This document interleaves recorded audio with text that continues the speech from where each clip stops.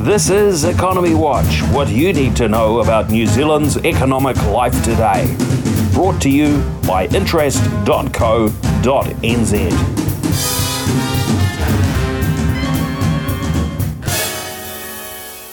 Kia ora, and welcome to Tuesday's Economy Watch, where we follow the economic events and trends that affect New Zealand. I'm David Chaston, and this is the international edition from interest.co.nz. Today we lead with news of some big moves by some big companies on the climate front. But first, remember the US and Canada are still on holiday today. In China, eyes are on a resurfacing financial threat, bad loans in the property development sector. Developers expanded aggressively post-pandemic, but didn't factor in the impact of tougher lending and leverage rules. And that has sparked a liquidity crisis and missed debt payments for a number of large players. Policymakers are worried about a potential contagion. In Singapore, a kind of regional poster child for opening up, Delta is getting them to change course with reimposed restrictions.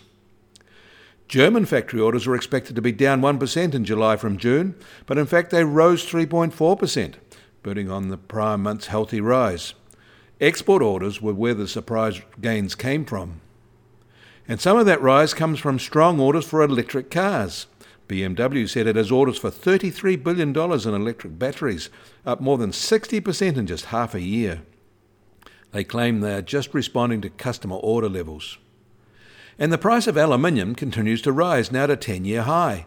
A coup in the West African country of Guinea, a world-leading bauxite supplier, production cutbacks in China and India over lack of electricity, and fast-rising demand have all contributed to the recent surge. And we should note that News Corp, long obsessed with the ABC in Australia, has done an about-face after years of casting doubt on climate change and attacking politicians and other media who favoured corrective action, and are now planning an editorial campaign advocating a carbon-neutral future. They are sensing they have lost this conservative battle. This will leave its after-dark commenters high and dry in Australia, with only anti-vaccine COVID denial left to prosecute there.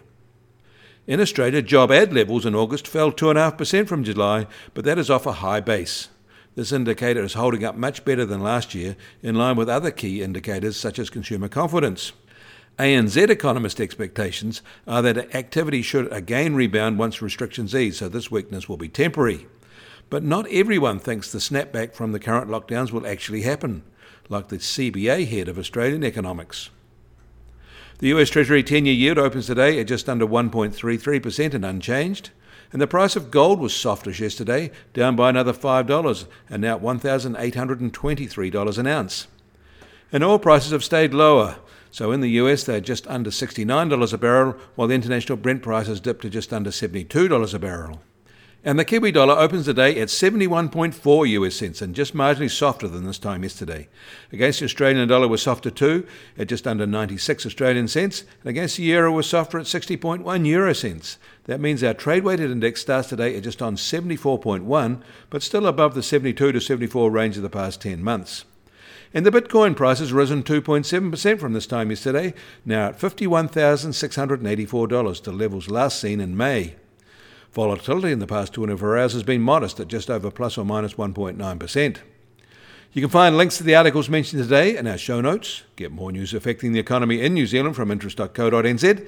Kia ora, I'm David Chaston, and we'll do this again tomorrow.